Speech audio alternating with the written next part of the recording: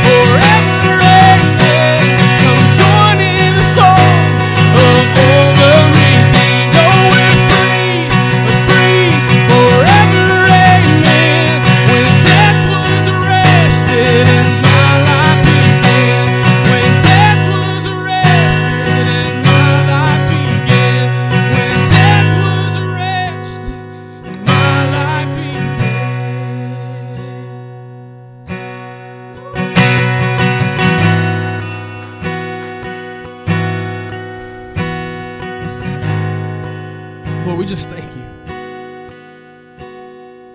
Oh, your grace so free washes over me. You have made me new now. Life begins with you. It's your endless love pouring down on us. You have made us new now. Life begins with you. So here's my heart, Lord. Can we just sing that out? Here's my heart. Here's my heart, Lord. Here's my heart, Lord. Won't you speak? Speak what is true. Can we just sing that out? Here's my heart. Here's my heart, Lord. Here's my heart, Lord. Here's my heart, Lord. Won't you speak, God? Speak what is true. Brother Bill, let's just rest right there. Here's my heart, Lord. Here's my heart, Lord.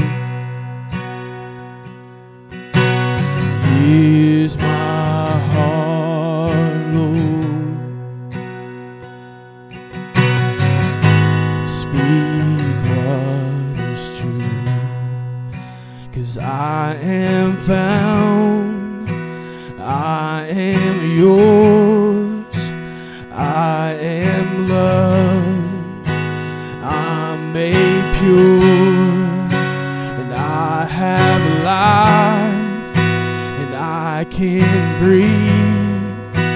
I am healed, I am free.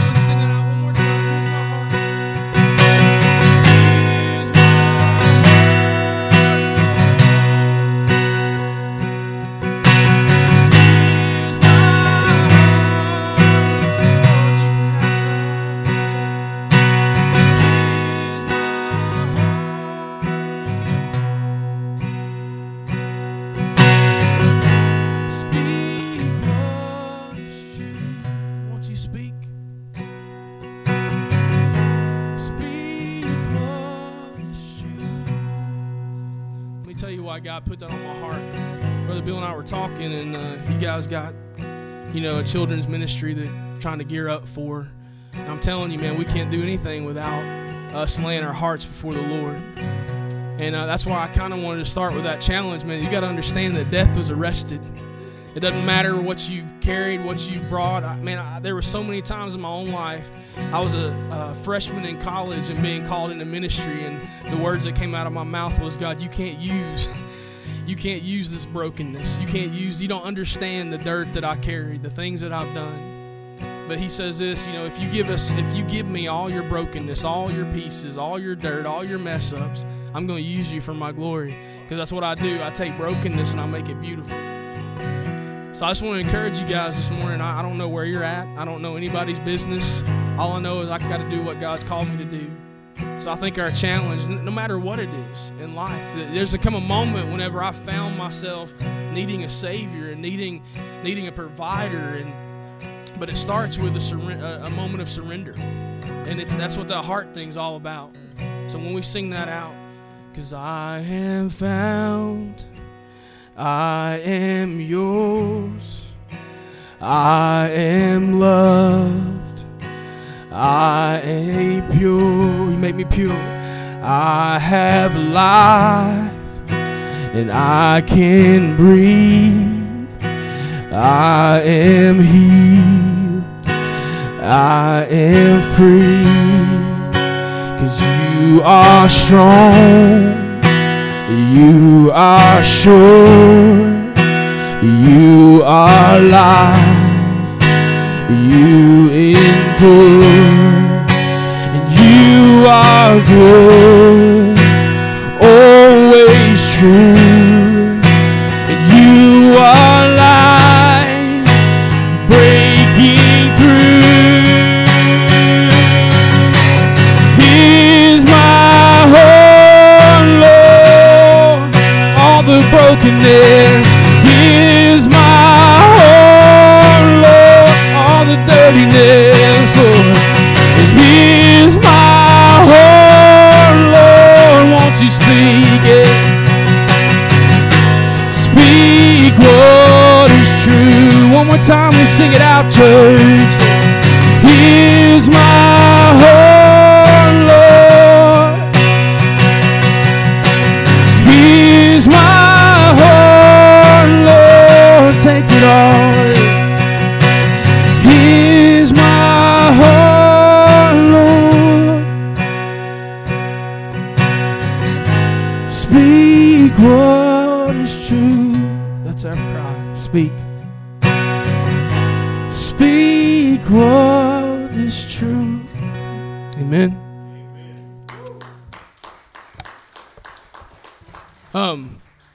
I'm gonna transition here just a minute, but before I have my daughter come up here, Isabella, come on, you can come on. See if I can get through this without crying. Probably not. I'm a big teddy bear, and sweat's rolling. We're having church today, just so you know. But when Brother Bill asked me to kind of share, man, I'm so thankful that when we think about leadership and loving on children, okay. Man, I look at my own life starting there first. I had a Mimi Jones, my Mimi, that taught my Sunday school class for years. You know, and she hid the Word of God, poured the Word of God. I tease everywhere I speak. I had a drug problem growing up. I was drug in, drug out every time the church doors open because I knew I had loving people in my life. Now, that was family for me, but I had many other people that just have spoke into my life. And I wouldn't have the words of God, the power of that word in my life if it wasn't for the fact that I heard a quote by Sir Edmund Burke that said that the only thing necessary for evil to triumph is for good men to do nothing. Wow. And I'm thankful that there were good men and women in my life that refused to do nothing. They from day one, 16-year-old boy that saw this pregnant woman that he didn't know in the back alley of a grocery store and said, I'm going to do something. Takes him home. Hey, surprise! Who is this? And his family says, "Okay, I'm going to care. I'm going to care for this woman and the baby." That was me. The baby was me. And then I think about Mimi, and I think about all the Sunday school teachers and the leaders and all the just people that have invested in my life. Even Brother Bill's, the pastors that we just feed off each other, right, and encourage each other in accountability. And then it leads me to this young lady right here, and I've got 3 beautiful daughters. My wife Rachel and I have Isabella, Eliana, and Cadence.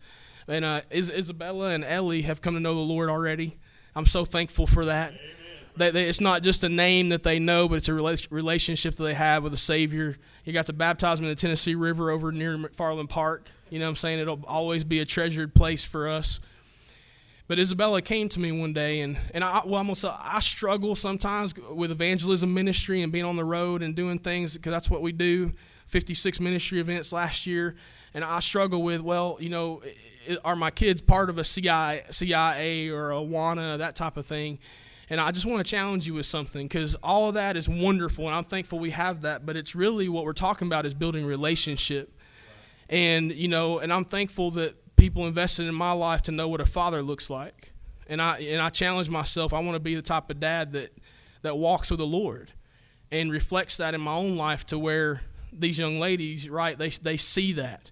But I struggle sometimes. We can't be a part of all these things.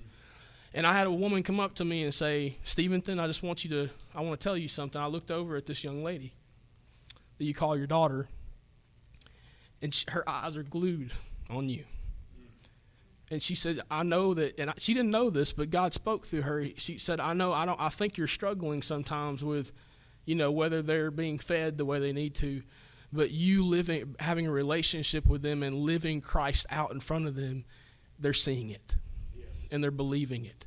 So my challenge, I guess, that I want to leave, brother, is be that. Yes. It don't have to be your child, that your blood, but there is a child that needs somebody to show them Christ. And it doesn't have to be, yes, opening the Word of God because it's powerful. The Bible is more than a textbook. It's the best textbook a child would ever read. Amen. Y'all get that? I stumbled over it.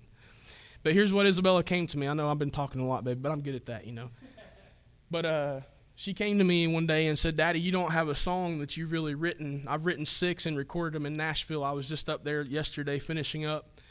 And this song that we're going to sing for you, she came to me and said, Daddy, you don't have a song about your life. Let's write one. So, you were 8 at the time. She's 9 now, about to be 10 soon. And this song right here is going to be the single that drops on the record. It's probably going to be one of the, hopefully, that God blesses people with. This song is called I Know.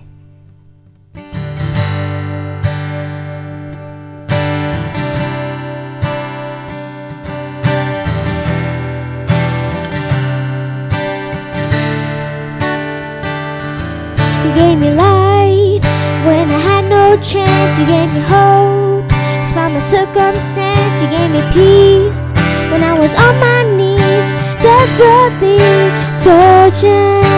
searching for an answer to heal my broken heart, to take away all my scars.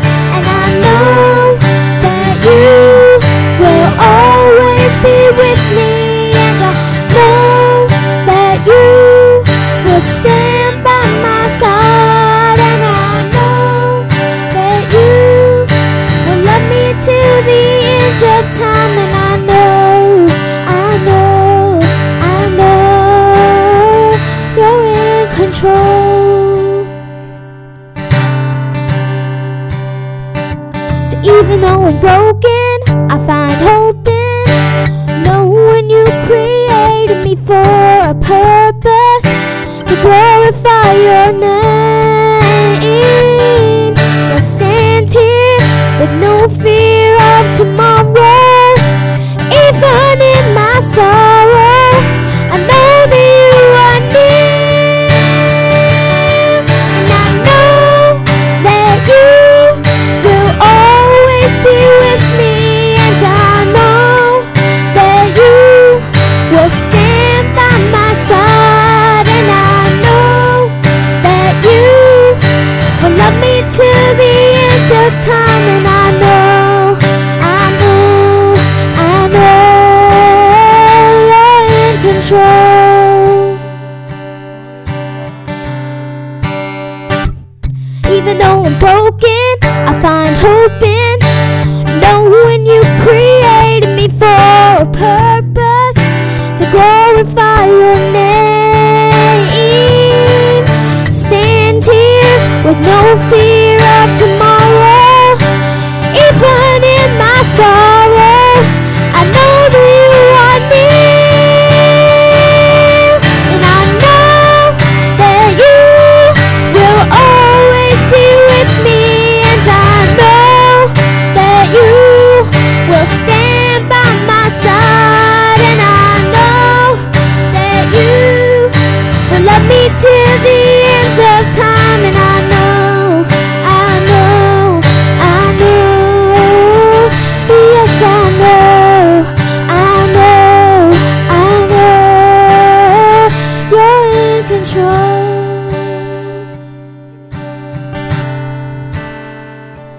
You gave me life when I had no chance. You gave me hope despite my circumstance. You gave me peace when I was on my knees, desperately searching.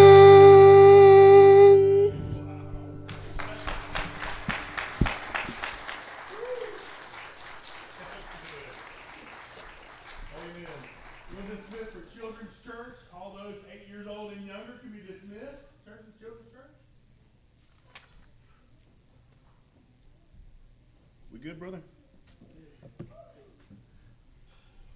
As Stevenson mentioned, he is doing a CD, and I'm sure that once those get available, you'll have your opportunity to get some of those CDs. It's going to be a wonderful blessing. Excited for you, Stevenson. Excited for your family. And Isabella, that was pretty amazing, girl. Thank you so much. Amen. Well, today is our CIA Commitment Sunday. This church is all about the next generation. But before we begin talking about that, I want to share with you the story of a man whose son totally blew off his entire freshman year in college.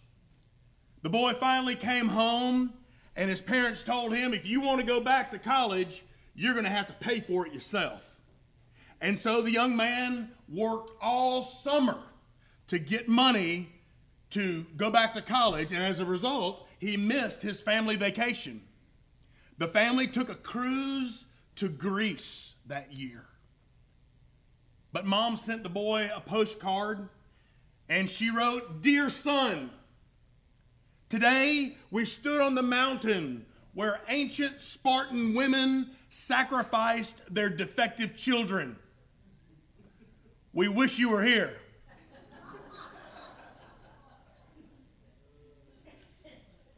An old proverb says, give to a pig when it grunts, and a child when he cries, and you'll have a fine pig and a horrible kid. God expects us to raise Christian children, not pigs. Amen. And that's going to take effort. It's going to take perseverance. It's going to take intentionality. It's going to take being deliberate. And it begins with us. Our children are both the greatest challenge we have as Christians, but also our greatest mission field.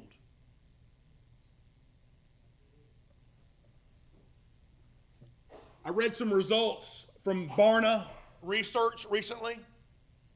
Barna Research polls Christian families and Christian children and Christian parents. And in this research, Barna reported that of 8 to 10-year-old students, only 1% of them had a biblical worldview.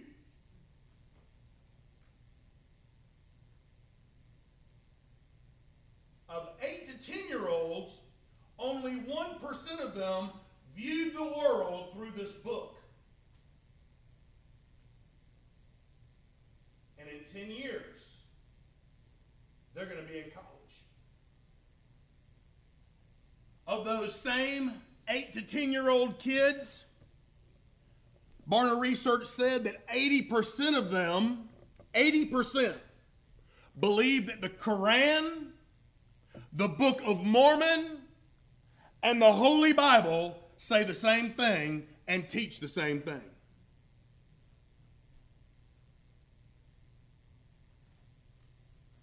%80 of 8 to 10-year-olds. What does that say? It says we're not doing a very good job. It says there's a lot of work to do. But you know what? God is on our side. And I believe that in the same way that this trend happened, it can be reversed. But I believe that it begins with us. So how do we fix the problem?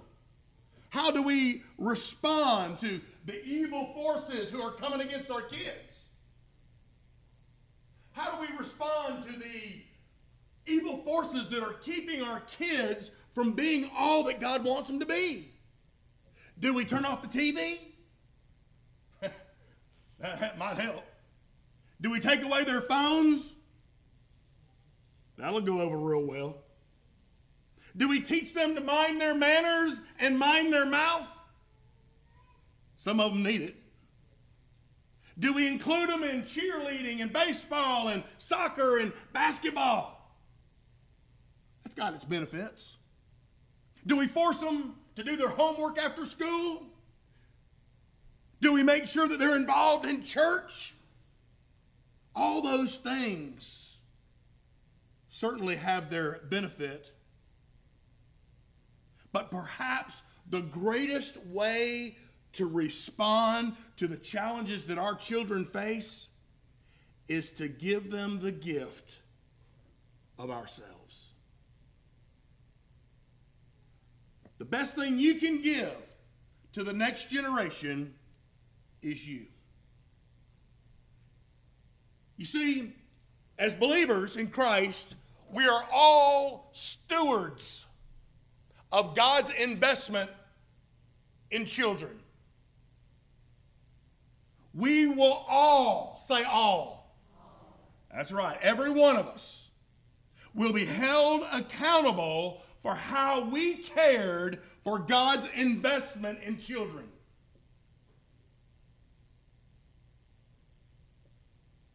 So that being said, let's read what perhaps the wisest man in the world said about what we can do differently. On page 551 in the Bibles in front of you, in Psalm 127, Solomon writes this in verse 1. Unless the Lord builds the house, they labor in vain who build it. Unless the Lord guards the city, the watchman stays awake in vain. It is vain for you to rise up early, to sit up late, to eat the bread of sorrows, for so he gives his beloved sleep. Behold, children are a heritage from the Lord. The fruit of the womb is a reward. Like arrows in the hand of a warrior, so are the children of one's youth. Happy is the man who has his quiver full of them. They shall not be ashamed, but they shall speak. They shall confront their enemies at the gate. Let us pray.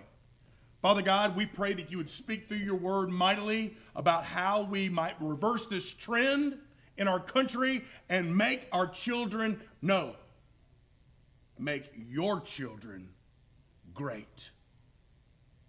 Teach us that today in Jesus' name. And all God's people said. So these verses tell us 5 ways that we can teach our children so that they'll turn out great. And the first way is we need to teach our kids to generate dependence on the Lord. Look in verse 1 again. Unless the Lord builds the house, they labor in vain who build it. Unless the Lord guards the city, the watchman stays awake in vain. There's a saying that little is much if God's in it. You believe that? Little is much if God is in it. But the reverse is also true. Much is nothing if God's not in it. That's exactly what these verses teach us. Unless our activities here at church are ordered and directed by the Lord, you are wasting your time. Unless everything that we do here is ordered and directed by the Lord, it's a waste of energy. You can set out to do great things on your own. We can even have strong Christian service, but we can even build a church. We can have fantastic amounts of people. We can have phenomenal results. But if the fruit of those efforts doesn't come from the Lord, it's worse than worthless. It's worse than worthless. We must depend on the Lord to build this house. So how does that relate to kids? How does that relate to children? Well, children need to learn how to build the house. They need to learn how to build their temple. 1 Corinthians 6:18, the Bible tells us, do you not know that your body is the temple of the Holy Spirit who is in you, that you have from God and you're not your own? We need to teach kids that this body they have, this house of God, this temple of God that they have is not their own. And so what do? We must teach the children to rely on God to build their temple. Did you hear what Solomon said? Unless the Lord builds the temple, they labor in vain who build it. See, God desires to be involved in every part of the raising process. God wants to be involved in raising our kids. Let us never make the mistake of leaving God out of our lives.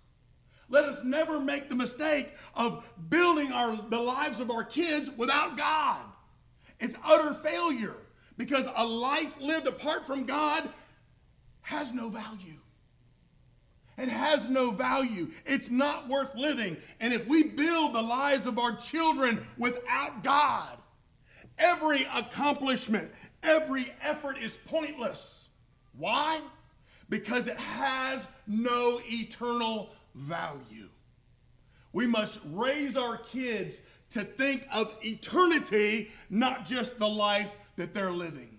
We must teach them and be examples for them as people who rely on God. We teach them to make God their number one priority. We teach them to make God number one and to let Him do the building. We got to teach them to rely on the Lord to build the temple, but also teach them to rely on the Lord to protect the temple. What did Solomon say? Unless the Lord guards the city, the watchman stays awake in vain. You see, we can't be the kid police. We're not always around our children 24/7. Ultimately, we and our children have to rely on God for protection. Here's the prayer of one small child. He said, Lord, bless my mommy and daddy. And Lord, take care of yourself. Because if anything happens to you, we're sunk. Amen? How true is that? How true is that? So we got to teach our kids to depend on God. But we must also teach our children and remind them to trust in God's care. Look in verse 2. It is vain for you to rise up early, to sit up late, to eat the bread of sorrows, for so He gives His beloved sleep. Now don't misunderstand that verse, because that verse does not entitle you to sit around sipping sweet tea and sponging off your friends all the time. Amen? What that means is that you don't need to be lazy. It's no excuse for us to be lazy and not to provide for our own needs, not to provide for our family's needs, not to provide for the needs of other people. See, God is not against human effort. God's not against hard work. In fact, hard work honors God. It honors God. But working so hard, are you hearing me? Working so hard, working so long that you neglect your family, it's probably a cover-up. It's probably a cover-up because you really don't trust God to take care of your needs. So we got to teach our children to humble themselves under the mighty hand of God, that He might exalt them in due time, casting all their care upon Him because He cares for them. Kids need to know that they can depend on God and trust Him to care for them. But I believe that psalm from Solomon also says we need to encourage our kids to obey God. Look there in verse 3. Behold, children are a heritage from who? From the Lord. That's right, from God. So what is a heritage? A heritage basically is personal property. A heritage basically is a possession. A heritage is basically an inheritance. You see, way too often, people view children as a liability and not an asset. But the Bible says that children, our children, are God's property. Our children are God's possession. They are His inheritance, and we are given the wonderful privilege of raising them.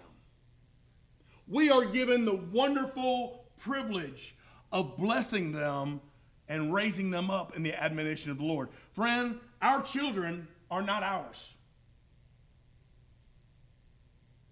Our children are God's. We are the stewards of God's children. And so we must teach them to obey him because he's daddy. Amen? He's daddy. Now, friends, there are many reasons why people obey. Many reasons why people obey the Lord. One, out of fear. They fear that they got to obey God because they have to. Might get struck down by lightning if you don't, right? Another reason is not only fear, but for reward. Oh, if I obey God, then I'll get something. That's another reason why people obey. But the reason we want to encourage children to obey is not out of fear.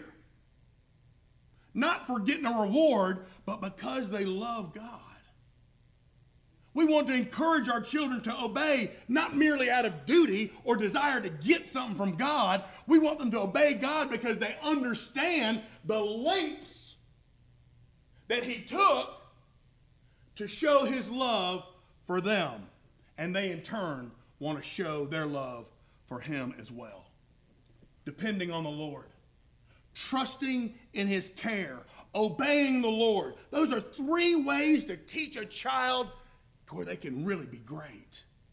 But there's another one. Solomon also says, you know what we need to do? We need to affirm their value. Affirm their value to God. Look there in the end of verse 3. The fruit of the womb is a reward. The Bible basically says that our kids are God's reward. His reward. God is the author of creation. No one here is an accident. You are here by design. You are here for great purpose. You are here because God wants to do mighty things through you, in you, for you. And God has given us as parents, given us as spiritual leaders, this reward to care for. People who view children as a distraction, people who view children as a nuisance, should instead view the children as an opportunity to shape the future. Because that's what they are. They're going to be leading our nation. We need to teach children how important they are. We need to teach children how valuable they are in the eyes of God. We need to remind them how much God loves them. For God so loved the world that he gave his one and only Son, that whoever believes in him should not perish, but have everlasting life. God demonstrated his own love toward us in that while we were yet sinners, Christ died for us. How valuable are children to God? He thinks they're to die for. Amen? But if we're going to make children great, we also have to train them up in the admonition of the Lord. Look again in verse 4. Solomon says, and he makes a great picture here. He says in verse 4, like arrows in the hand of a warrior, so are the children of one's youth. Happy is the man who has his quiver full of them. They shall not be ashamed, but shall confront their enemies at the gate. Like arrows, Solomon said. See, as parents and spiritual leaders, Solomon's comparing you and I to archers, men and women that use a bow and arrow. See, the arrow doesn't shoot itself. If it's shot by a skilled archer, it can fly directly and hit exactly where we aim it. The problem is, we do a real poor job of aiming the arrow. Are we aiming our children toward a godly life? Friend, are we aiming our kids to understand the values of God? Are we making straight arrows that will fly directly to the bullseye? You see, there's 3 facts about arrows that you need to know. 1, to be effective, arrows must be properly shaped. To fly right, sometimes some things need to be removed from their life. To be effective, arrows must also be properly sharpened. When we teach them the Word of God, that sharpens their life and enables them to hit the target that they're aimed for. But to be effective, arrows must also be shot. At some point or another, you're going to have to let that arrow fly. Proverbs 22 verse 6 tells us to train up a child in the way he should go. And when he is old, he will return to it. How do we do that, Bill? Sounds like a tall order trying to make our children great. Well, I think we ought to follow the advice of Albert Schweitzer. Albert Schweitzer said there are only 3 ways to teach a child. By example. Second one's kind of like it. By example. And the third one's a lot like that one. By example. Are you hearing me, church? You want the arrow to hit the target? You want it to fly right? You want it to hit the bullseye? Say it with me. By example.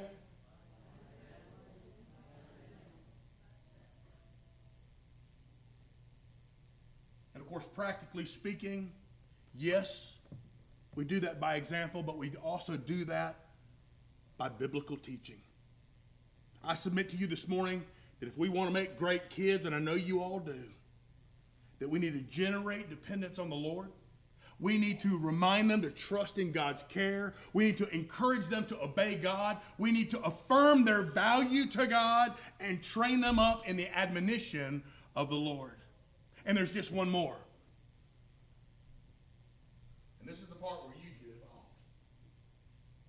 Because here's another way we can make our kids great. And that is by making an active commitment to God to be involved. Say involved. Make an active commitment to be involved in the life of today's youth. I want to make great children. I want to make godly children. That's the high and holy calling of God. Here at Bethel Baptist, we have a ministry that's completely focused on children. At one point at our church, Wednesday nights were for prayer meetings. We'd gather a few adults together and we'd pray together, and I believed in the power of prayer. But it got to where there just wasn't much involvement. So what did we do? We said, why don't we just change things a little bit? Why don't we just make Wednesdays all about children and youth? Instantly, participation came from 6 or 7 to 30 or 40 adults that were ministering to kids. Today is our CIA Commitment Sunday. This is your opportunity to become involved in what God is doing through this body of Christ to make our children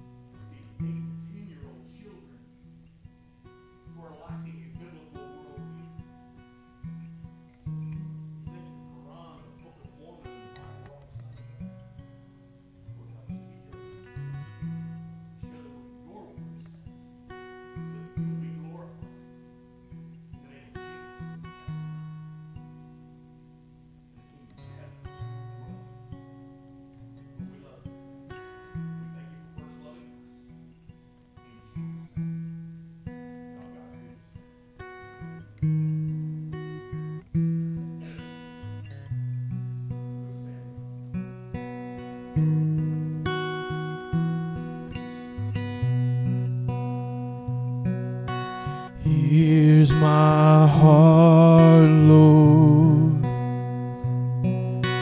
Here's my heart, Lord. Here's my heart, Lord.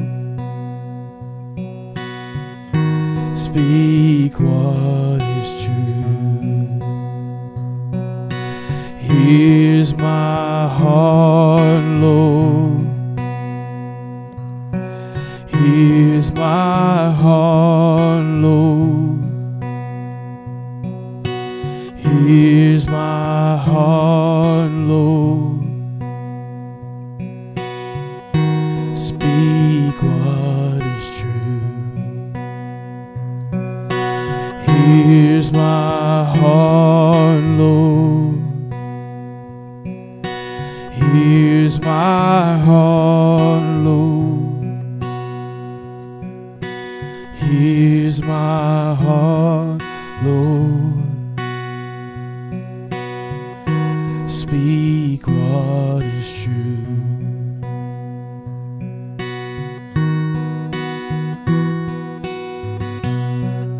'Cause you are more than enough.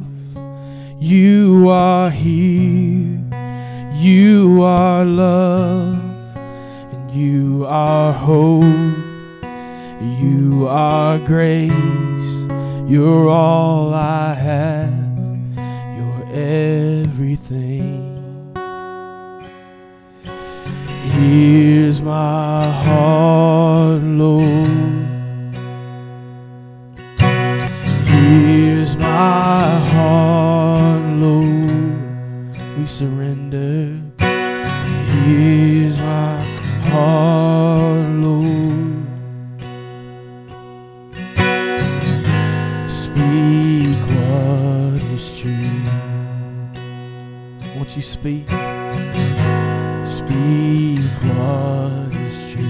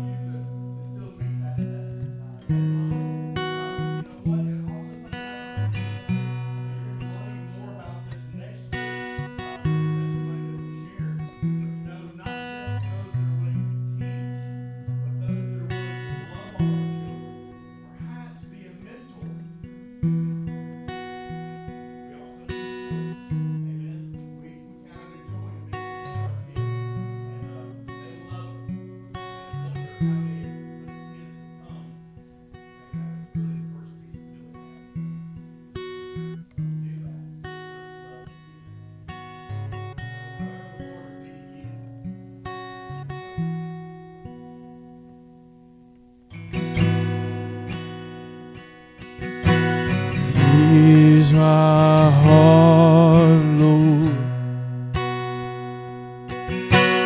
Here's my heart, Lord. Here's my heart, Lord. Speak what is true. Speak what is true.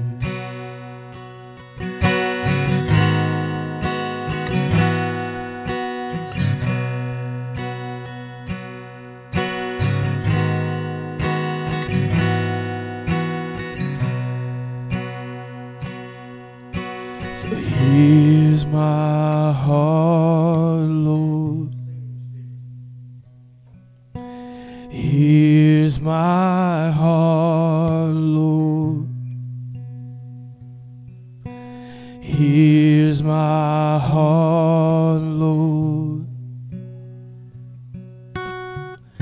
Speak what is true.